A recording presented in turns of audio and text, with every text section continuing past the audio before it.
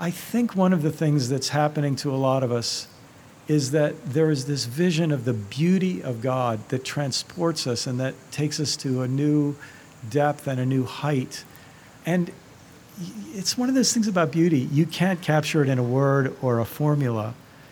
When you get to that humble place where the beauty of God has overwhelmed you, I think it changes everything. You can say the same creed that you said before, but now it's not a creed that grasps God in the fist of the words, but it's a creed that points up to a beauty that's beyond anybody's grasp.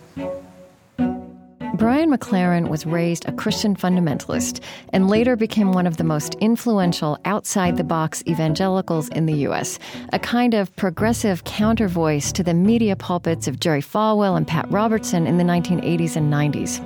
He's a former college literature professor who then served as a pastor for a large non-denominational congregation in Maryland for 20 years.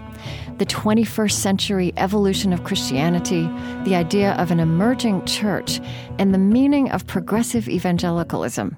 These were undergirding themes at the 2013 Wild Goose Festival, where I interviewed Brian McLaren. I'm Krista Tippett, and this is On Being.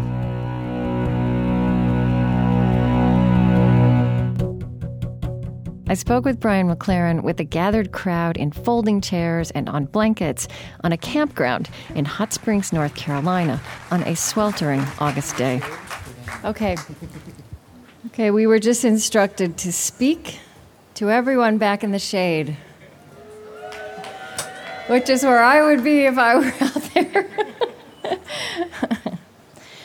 Brian McLaren is one of the original articulators of the notion of emergent Christianity, the emerging church. Among other things, he said he envisions a community where diversity no longer means division. Time magazine has called Brian McLaren one of the country's most influential evangelicals. A former college English teacher and pastor, he's best known for his books that range from fiction to best-selling spiritual guides, from A New Kind of Christian to Naked Spirituality. He's also the author, more recently, of Why Did Jesus, Moses, the Buddha, and Muhammad Cross the Road?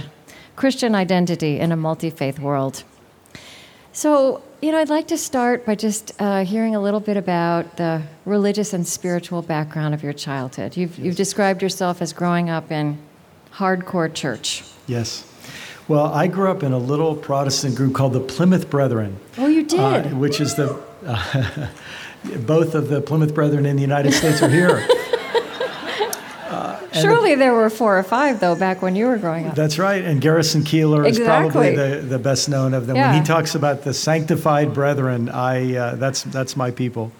But I kind of reached my turning point as a young fundamentalist. I think I was in 7th grade, and my Sunday school teacher said, you have to choose. You either can believe in God or evolution.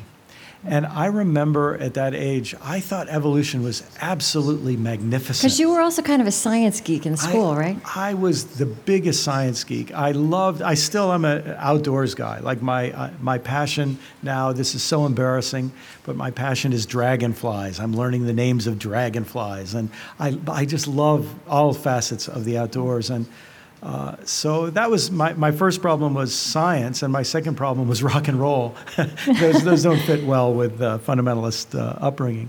And so I was kind of on my way out of this whole thing. And then I encountered the Jesus movement in the early 70s, and I'm one of those people that had a kind of dramatic conversion through the Jesus movement. A dramatic conversion back to Christianity, but a different kind of Christianity? Yeah, so... I think what happened is what had been a system of belief that I'd inherited became a real experience, and I really had a very profound experience of the love of God, and I think that has been formative for me because what brought me back into the Christian kind of fold was this experience of being loved, and that was at the core of it.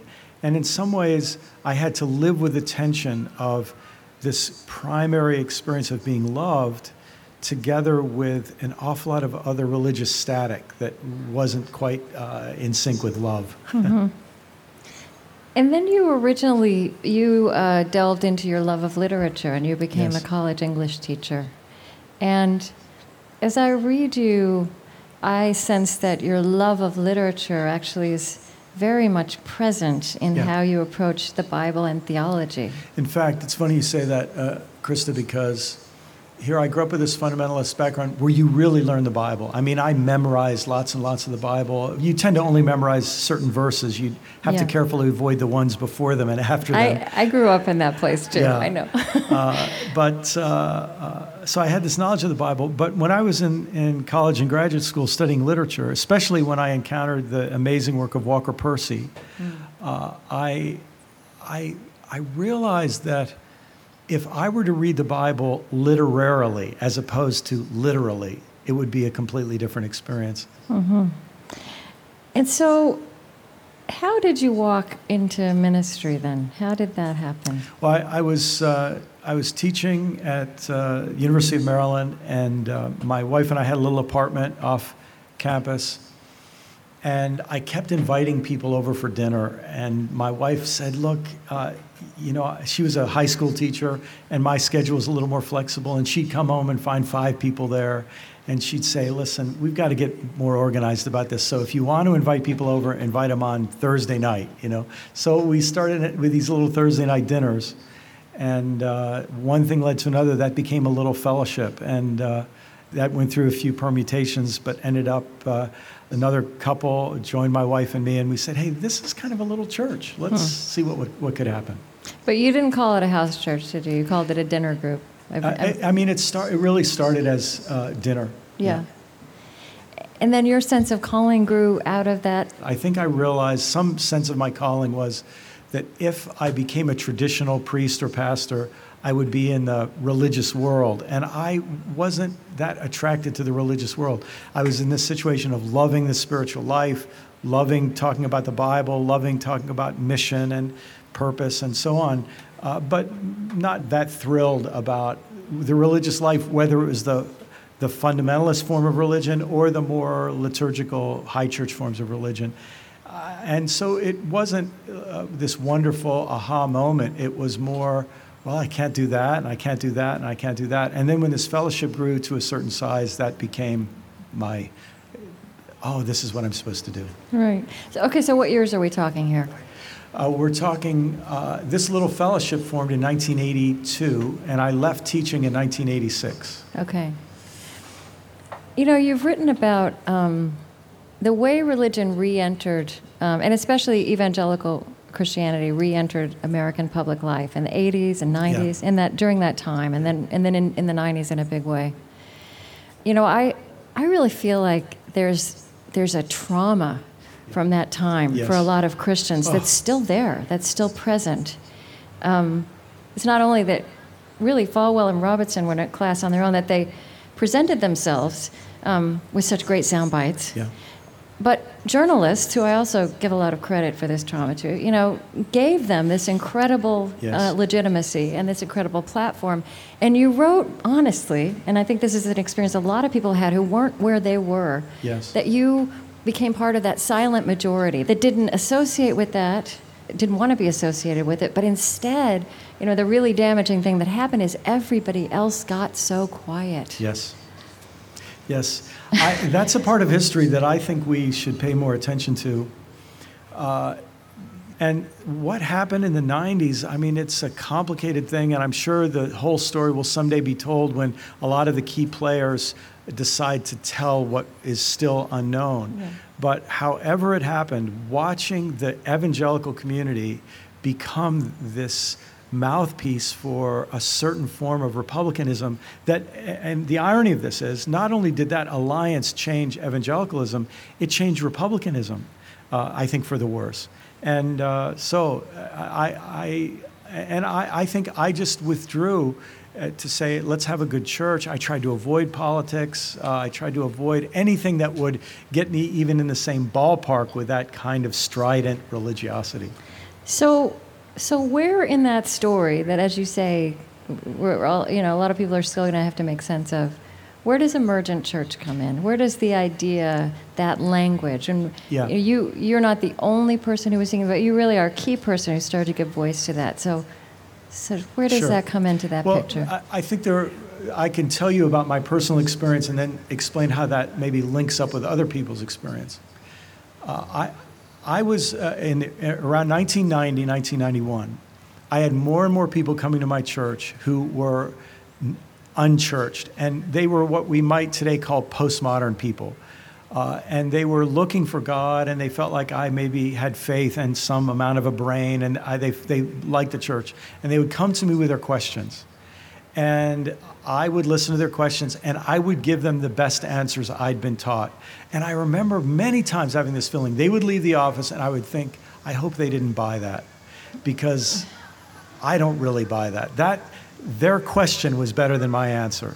And little by little, their questions became my questions, and my answers did not become their answers. So they had a big influence on me to say, I need to be more honest about some of these questions that are coming up. And I thought I was the only person in this mess. And it was not an easy couple of years. The first book that I wrote, it was called Church on the Other Side, in some ways detailed my journey in this. And I remember thinking, when this book comes out, I will not have any friends. But when the book came out, it turns out all these other people said, hey, I thought I was the only one. I thought I was the only one. So it turns out there was a lot of this questioning behind the scenes. And people just needed a few people to raise a flag and say, it's safe to talk here. And they would flock into that space where it was safe to be honest. I'm Krista Tippett, and this is On Being. I'm outdoors at the Wild Goose Festival in Hot Springs, North Carolina, today with theologian and author Brian McLaren. So what does the phrase emerging church mean for you? Well, there were a couple of things going on. You know, we were using the word postmodern a lot, and that's such a contested word. Well, it is, but you still use it. So, I mean, also, what does it mean when you use the term postmodern? Well, if you think of it like this, the modern era is the era of the conquistadors. It's the era when the whole world is colonized by a form of Christianity. Its Southern European form was Catholic. Its Northern European form was Protestant, but it was a European form of Christianity that assumed that believing in Jesus gave you the right to steal everybody's land, either make them your slaves or put them on reservations. And when you look back and say, our religion has fused and become the chaplaincy for these imperial projects, colonial projects, when you start paying attention to that, you either have to leave your Christianity or you have to become savvy about what happened to it.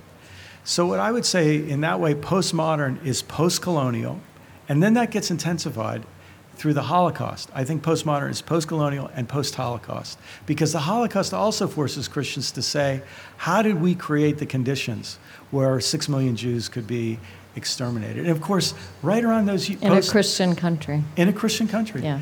And after those years of World War II, then that's when people start paying attention. Oh, wow, we did it to women too. Wow, we did it to the Native Americans too. Wow, we're killing the environment too. And when you have second thoughts about the entire civilization and religious justification for that civilization, you have second thoughts about modernity at that moment. To me, that's the broadest and best definition of postmodernity. Mm-hmm. So when something is emerging in the aftermath of modernity, whatever that emerging thing is, we felt like we were a part of it. We didn't have the 5-point plan. We didn't have it all figured out. But we said, something is happening here. We know we're leaving something behind.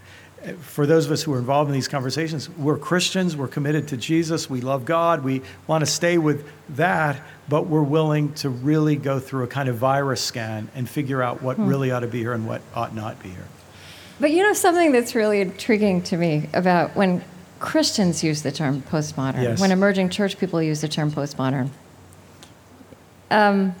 it was also a move all the way back to the 4th century. Yes. Or the 2nd century. Yes. It was a move back to recover yes. ancient roots. Yes.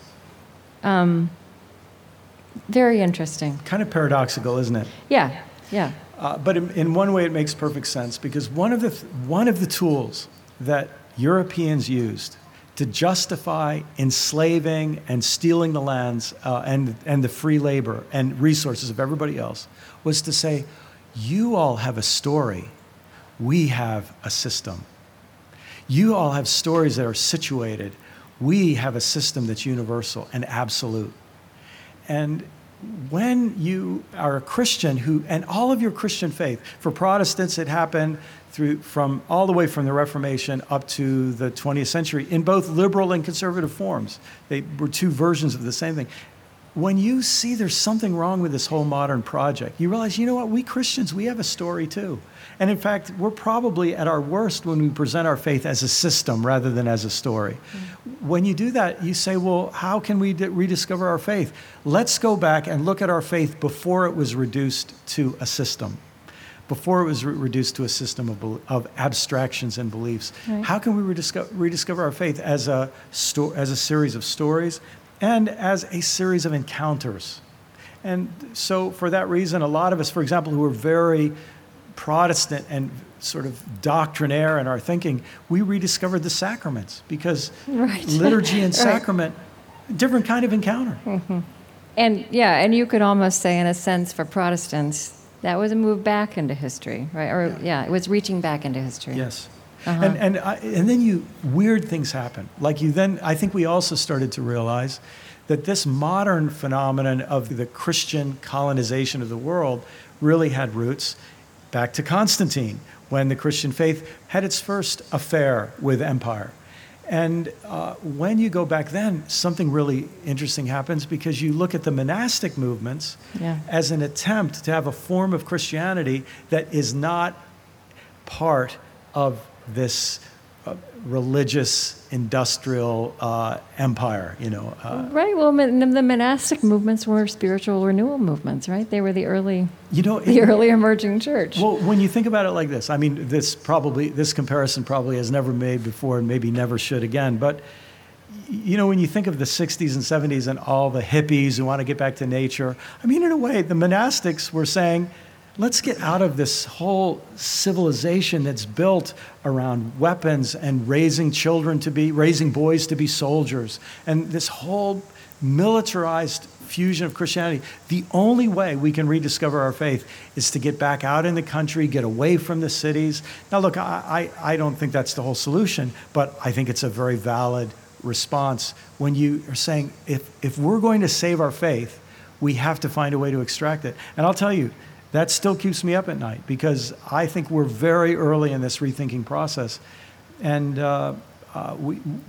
we have a lot of deep questions that still have to be asked about how we practice a faith that is not just either a nice diversion while the empire rages on or is actually a chaplaincy to the continuation of this juggernaut that is affecting people and is affecting the environment and is affecting the future.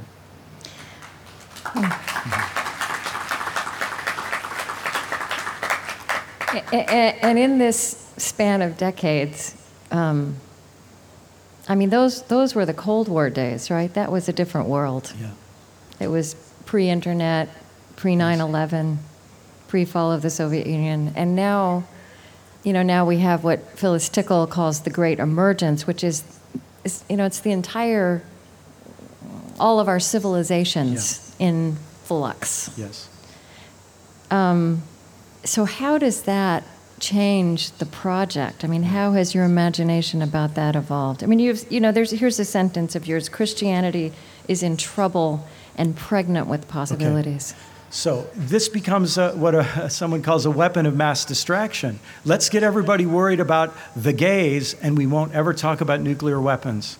We won't ever talk about the growing gap between rich and poor. We won't ever talk about how we're living in a completely unsustainable economy. Now, as soon as I say that, people will say, yeah, what are your answers to it?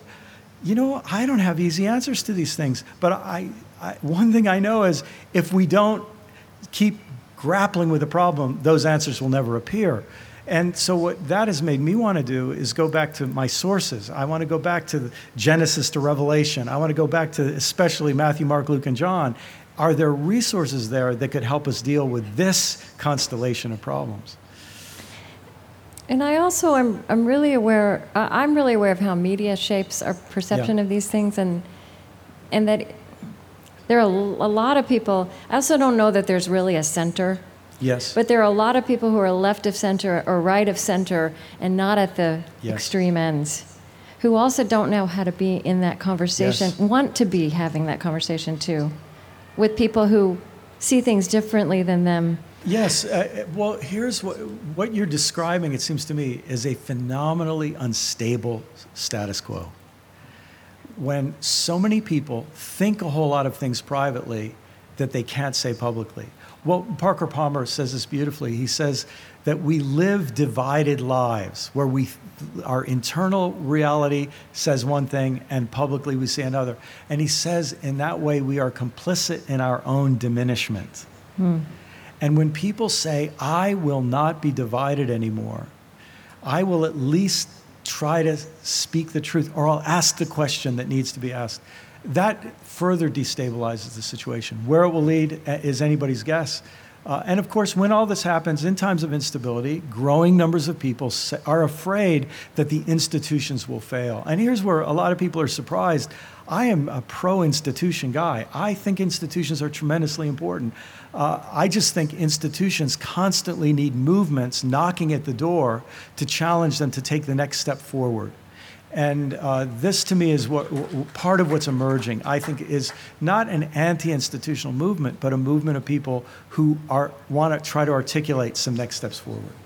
And so one of the things you also write about a lot, and it can be kind of insider language that I think is worth opening up, is how the Western imagination about Christianity is very much framed in Greco-Roman terms. Yes. That the Bible itself was framed in those terms, much of it. Yes. And you use words like anxiety and paranoia Yes. in terms of what that injected into the Western imagination, the Western life in this faith. Yes. So just open that up. So what's the alternative? And I think this gets at your idea of divisions that one wants to break open. Yes. You might say that one of the most important Bible stories for our time is the story of the Tower of Babel, which says that our great dream, when we live in a world of conflict, maybe we could have peace if we would all be the same, if we'd all speak the same language, if we all had the same government, we could finally make everybody the same.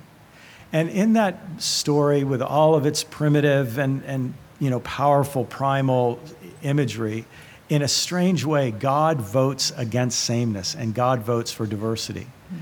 And this, to me, is one of our great challenges. And I think those of us who are Christians, my goodness sakes, this is one of the most orthodox Christian teachings of all, is the doctrine of the Trinity, which dares to say that unity and diversity are not enemies. They are at the core of the most profound reality of the universe. That's a pretty amazing claim. Yeah. Diversity is one of many good words that it's like we've overused it and made it superficial. I don't know. Do you have any thoughts about another word for diversity?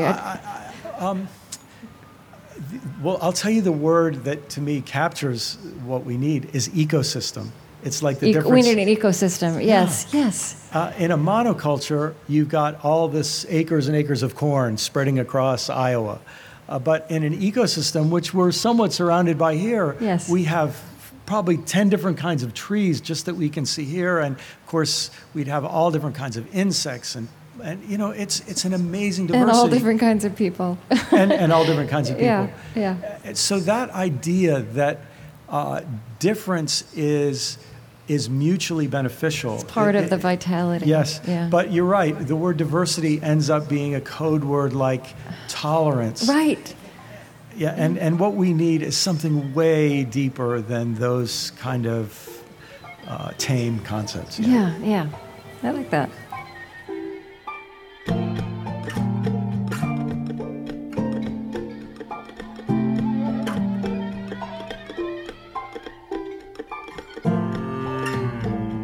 You can listen again and share this conversation with Brian McLaren through our website on being.org.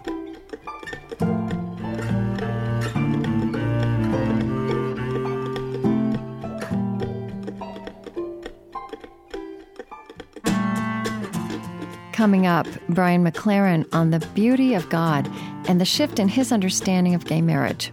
I'm Krista Tippett. On Being continues in a moment.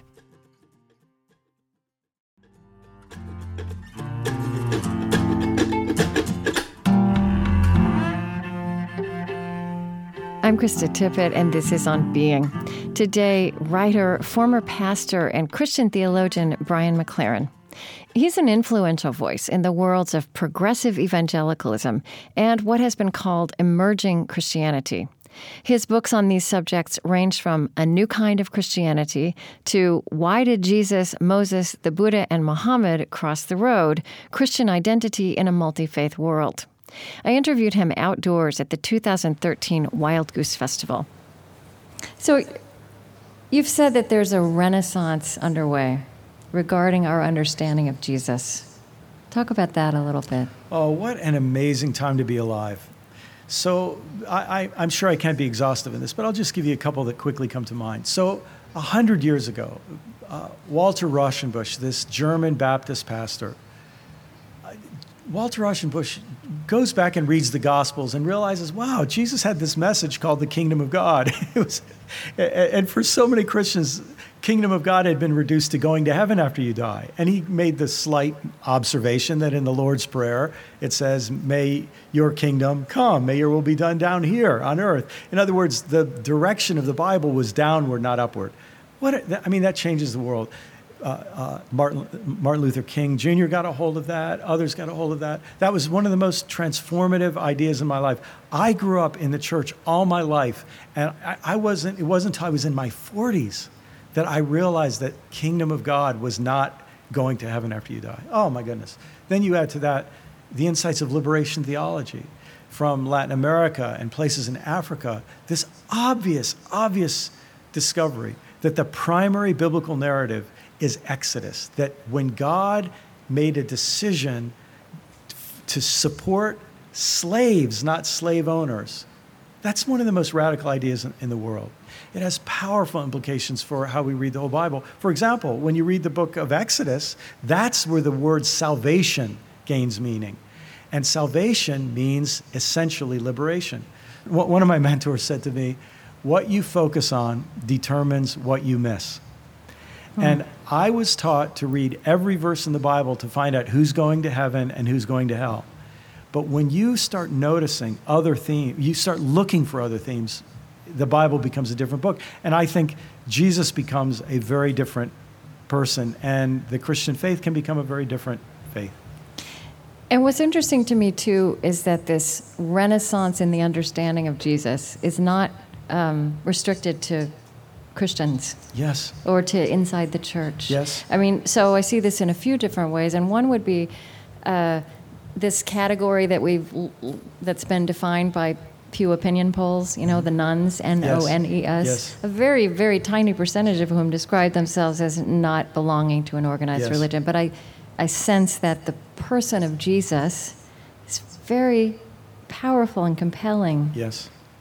I experienced this when I am in conversation with my Muslim friends, my Jewish friends. Right, and then there's that. It's beyond. It's also within among people with a very strong different religious identity. In fact, it works on several levels. On one level, if we say, hey, let's talk about Jesus, we end up in fascinating discussions, very different than let's talk about Christianity.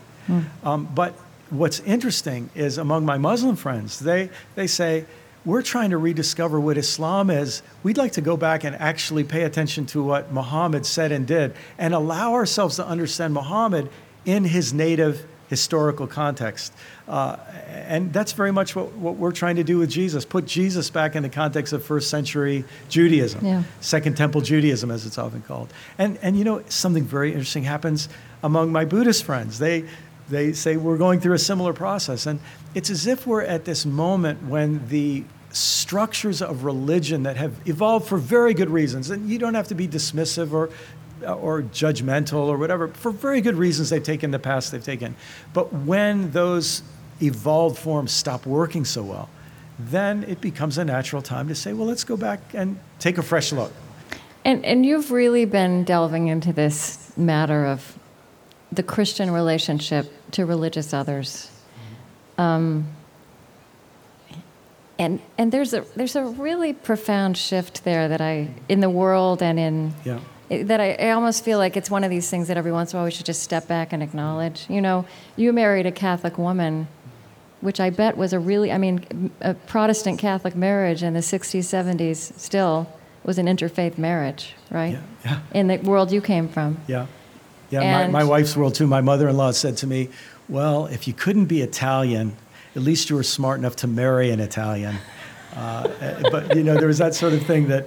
You had to make an excuse. I mean, I grew up in the 1960s and 70s learning that, you know, Southern Baptist, Methodists were going to hell. I mean, it's not just Muslims who might have a problem. That's right. And Plymouth Brethren weren't sure about the Southern Baptists. And weren't sure. No, of course not. But this was serious stuff. Yes, that's right. And there's been a huge shift. It's amazing, isn't it? There's a reality and a recognition that we share the world with different others, different religious others. Yes. And this is what I think you're delving into now. This question of the Christian relationship to religious others is a matter for Christian theology. It's not a separate thing over here. Yes. But one of the things that amazed me when I wrote this book recently was that you don't notice things because you've been trained not to notice them. But you think about Moses, the story of Moses. Here is the child of a Jewish couple living under an oppressive regime who wants to kill him. He gets adopted by that oppressive regime. So he grows up with a dual identity, genetically part of the oppressed and culturally part of the oppressors. When he comes of age and has to choose sides, he's rejected by both, ends up having to leave and becomes a refugee in another culture. He marries a woman of another religion whose father is a priest of that religion. I mean, that's a pretty interesting guy, pretty conflicted religious identity. 21st century guy. Yeah, that's right. It's just, it could be, we could tell the same story today. You think about the story even of Abraham, who leaves an empire with its own panoply of gods. And his whole life is engaging with people of different religions. So this crazy idea that I think has to do with our European history, this crazy idea that mono-religious cultures are normal is certainly foreign to the Bible. I mean, and another big shift that you have participated in also on a very personal level is you took part in the marriage of your son to another man. Yes. And you've been pretty open about that being that being a journey you were on. Yes. Theologically. So talk about that because that's a journey that the culture is on and that the church is on. It's really true. I mean, Krista, we could talk so much about that because it's such a painful issue on so many levels for people. But, you know, growing up as I did in a fundamentalist context, a certain way of interpreting the Bible was the bedrock of everything we did. And by the way, not just theoretically, our social structure of our church, we gave power to the people who upheld the traditional interpretation of the Bible. So to have a different interpretation is to stand up against the power structures of your local congregation. So much was invested, more than we realized, in our traditional interpretations. And it's so ironic for Protestants like myself. We made so much about following the Bible, but we didn't even realize that there was a lot of fine print. It was following our interpretation of the Bible.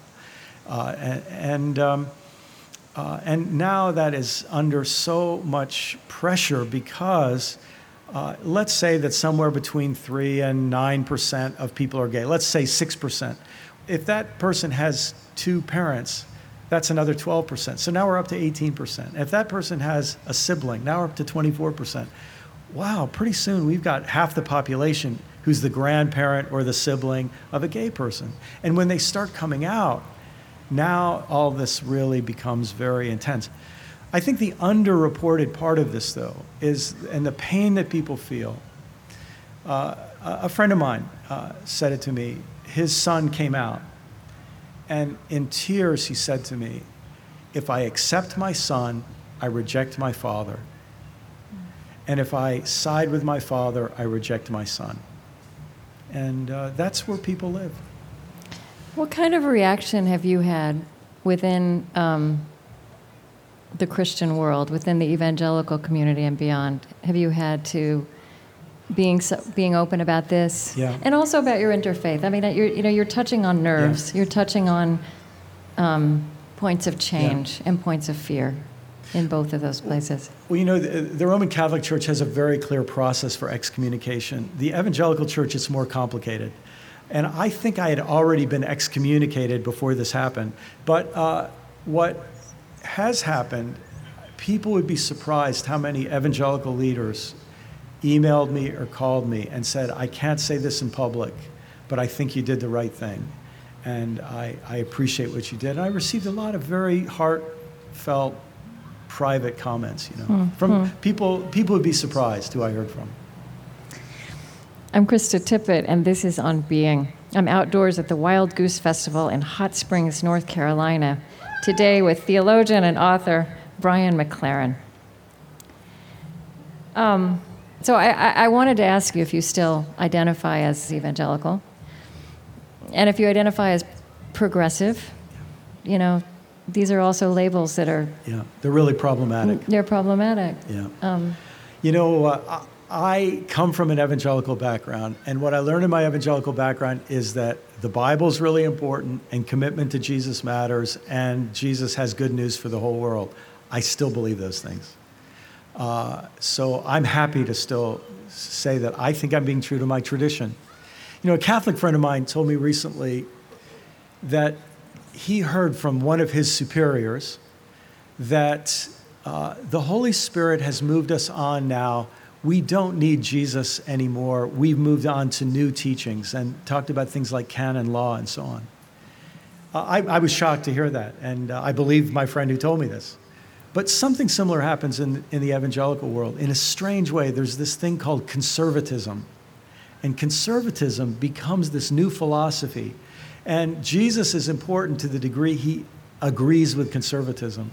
In that way, I think I'm more evangelical than a lot of my evangelical friends, because I actually am still, I think, more committed to Jesus than to, I hope, an ideology, whether conservative or liberal or whatever. But don't you think progressive can be a trap as well? Yeah, I mean, if the word evangelical means I'm committed to evangel, good news, it means one thing. But if it means association with a certain cultural phenomenon, it means something very different. And the same with the word progressive. If it means I'm interested in making progress, we still have a long way to go, that has one meaning. And this is so hard. I bet I'm in a conversation 2 or 3 times a month where people say, what do we call this thing? You know? Yeah. And it really gets interesting. I got a phone call 7 or 8 years ago. I was still a pastor, from a rabbi. He said, I represent a group of several dozen rabbis who've read all your books. Well, which really impressed me. I thought, my wife hasn't read all my books. And they said, we'd like to meet with you. So I met with some of these rabbis. They're having the same problem. If you're a Jew who really thinks that what's being done to Palestinians is wrong in the name of your religion, it's very, very hard to be a Jew who's faithful to the prophetic tradition. And so we're all struggling with this. I know Muslims are struggling with this too. And that's why I think a lot of people are joining the nuns. They just say, I don't want any of those labels, I'll just be a nun. But in the long run, I think that those of us who are Christians or Muslims or whatever, and we want to articulate a new kind of Christianity, it's our responsibility to do that. And not be angry, not be bitter, but to just try to do it. I do wonder if the nuns are a force for spiritual renewal. That if people might look back on this phenomenon and look at this period of time and see that as something that actually brought the institutions forward. I don't know. Can I say something really cynical about that? Yeah. So because I come from an evangelical background, a lot of evangelicals don't listen to anybody, but they pay attention to numbers. And in some ways, the nuns, by voting with their feet, might be the only people who a lot of the leaders listen to. I think there is something that happens when people just say, I won't put up with this anymore, that is an important part of the equation of change. So, I was invited to an emerging church event a few years ago, and there were 4 people on the panel who'd been in the movement for a long time and all started churches. And they could not have been more different. Yes. And they'd all gone back to the 4th century and thought anew about what atonement meant and what the role of women is. Come out in really different places. And on that panel, you could see the person who was reinventing mainline Protestantism, Yes. and the person who was kind of reinventing the monastic movement. Yes. And the person who was maybe showing what charismatic and Pentecostal renewal is Yes. going to be like. And there's that issue of what we do Yes, exactly. with our passions. Yes. Do you see evolution in terms of, what's a spiritual correction Yes. to that kind of reality check? Krista, that question, it seems to me, forces us to face 2 realities that are very hard to hold at the same time. And the first one is that institutions really matter. My definition of an institution is an organization that preserves the gains made by past movements. And my definition of a movement is an organization that arises to propose gains to current institutions. So to me, there are a yin and a yang there that are very important. But then you bring in this issue of the spirit behind the thing. And this to me is where any movement deeply depends on the spirituality of the people who are moving. If we don't become people of peace in our own heart, then we will just have another set of theological ideas about which we're violent. And that's where the spirit part of this thing is, to me, inescapable. And maybe that's where the festival comes in also, Yes. these deep dives into nurturing that spirit. One way to define a festival is a short-term monastic experience. So we enter into a shared life with some physical privation and a little bit of asceticism. But we order our lives around things we really care. There's a sense that this is a deep dive into a short-term monasticism. Mm-hmm. Is your experience of the emerging church that it crosses political lines? Because a lot of the language is, and again, I hate these labels, liberal language. And I think another one of these untold stories of our time is how the next generation of young evangelicals is totally blurring these boundaries. Exactly. Right. Holding some positions, which again sound liberal, and some which sound conservative, the way we define those things now, but not being predictable. I just hope that this old polarization between left and right, I hope it collapses. And I hope something more creative emerges. And I have a feeling that the activism of the future is going to be an activism that focuses on economics. I often say when I'm speaking about this that, there's a little ballot that every one of us votes with every single day, and figuring out how could we organize. And that's a credit card for radio listeners. Yes. How could we organize to say, part of our Christian duty is to only spend our money with companies that are going to treat the environment well and are going to treat the laborers and the migrant workers and all the rest. That could be the basis of a different kind of political action. And you're seeing to see those as spiritual priorities as opposed to political matters, as opposed to restricting them to political matters. Let me just say, I moved to Florida 4 years ago, and I lived just down the road from a town called Immokalee, which is the center of the where a lot of farm workers are. In fact, the Coalition of Immokalee Workers is here at Wild Goose. You should all go and visit them and learn from them. And when I am with these farm workers who pick the tomatoes that we all eat in the winter, and I see what they have suffered and what they're working for justice, there is a spirituality there, a spiritual ethos and integrity there that goes far beyond what you would see in a seminary classroom. There is something about faith when it's translated into caring for the earth and caring for your neighbor and caring for the poor and caring for the stranger and the immigrant and the other. Don't you all agree? I mean, that is a spirituality that cannot be matched anywhere else. And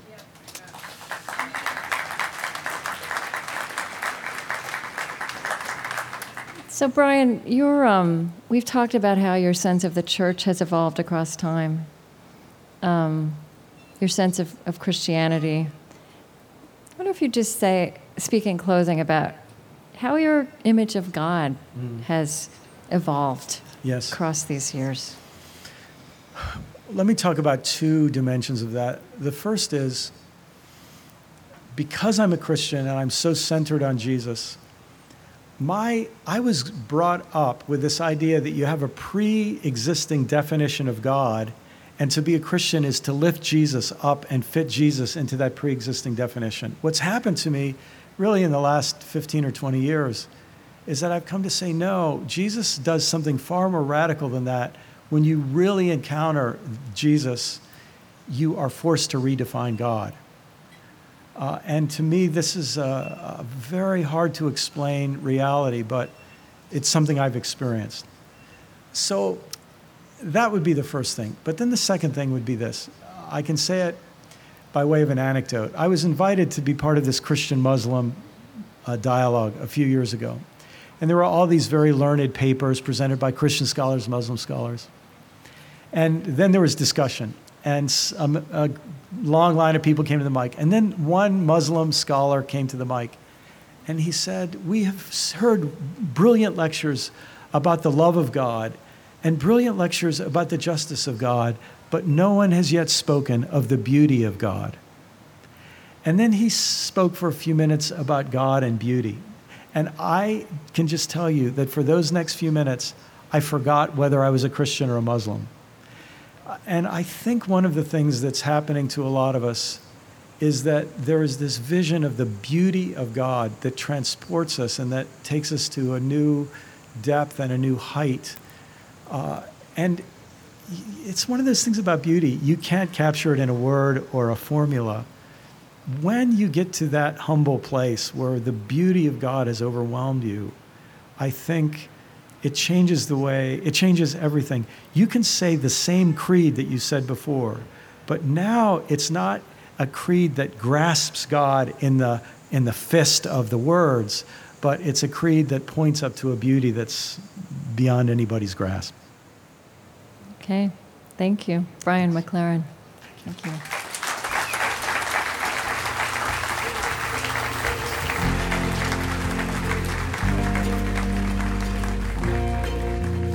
Brian McLaren's books include A Generous Orthodoxy, Why Did Jesus, Moses, the Buddha, and Muhammad Cross the Road, and the forthcoming We Make the Road by Walking.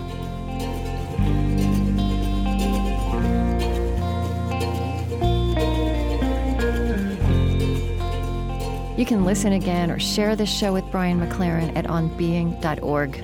There you can also listen to my entire interview with him at the Wild Goose Festival, and you'll find audio and video of the 3 other shows we produced from there, with the Indigo Girls, Nadia Boltz-Weber, and Vincent Harding and Phyllis Tickle. You can follow everything we do all the time through our weekly email newsletter. Just click the newsletter link to subscribe on any page at onbeing.org.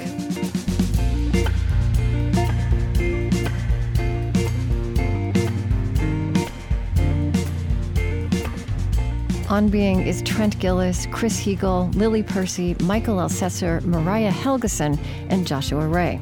Special thanks this week to Karen Nagel and Karen Moore of the Laughing Heart Lodge, and to Russ Jennings, Gareth Higgins, Rick Meredith, Brian Ammons, and all the good people at the Wild Goose Festival. On Being is supported by the Ford Foundation, working with visionaries on the front lines of social change worldwide at fordfoundation.org, and by Calliopeia Foundation, contributing to organizations that weave reverence, reciprocity, and resilience into the fabric of modern life. On Being is extending its reach throughout America with support from Lilly Endowment, an Indianapolis-based private foundation. On Being is distributed by American Public Media and is a Krista Tippett Public production. We've started a conversation at onbeing.org about suicide, and we invite you to join in. It began with a tremendous response to our live tweet of my interview with Jennifer Michael Hecht. She's written an original book called Stay. She pulls the lens back to illuminate how attitudes and cultural messages about suicide have shifted over time. And she proposes a new communal grappling with this, with what suicide does to those who choose it and to the world left behind. I think that the conversation does have to be about how important people are to each other and how vivid that becomes after a suicide. Mm-hmm. You know, we are all suddenly reaching out to each other to say, really? Did this really happen? And I missed this person and I didn't even know that I was so connected to them. And that's a good place to start a conversation.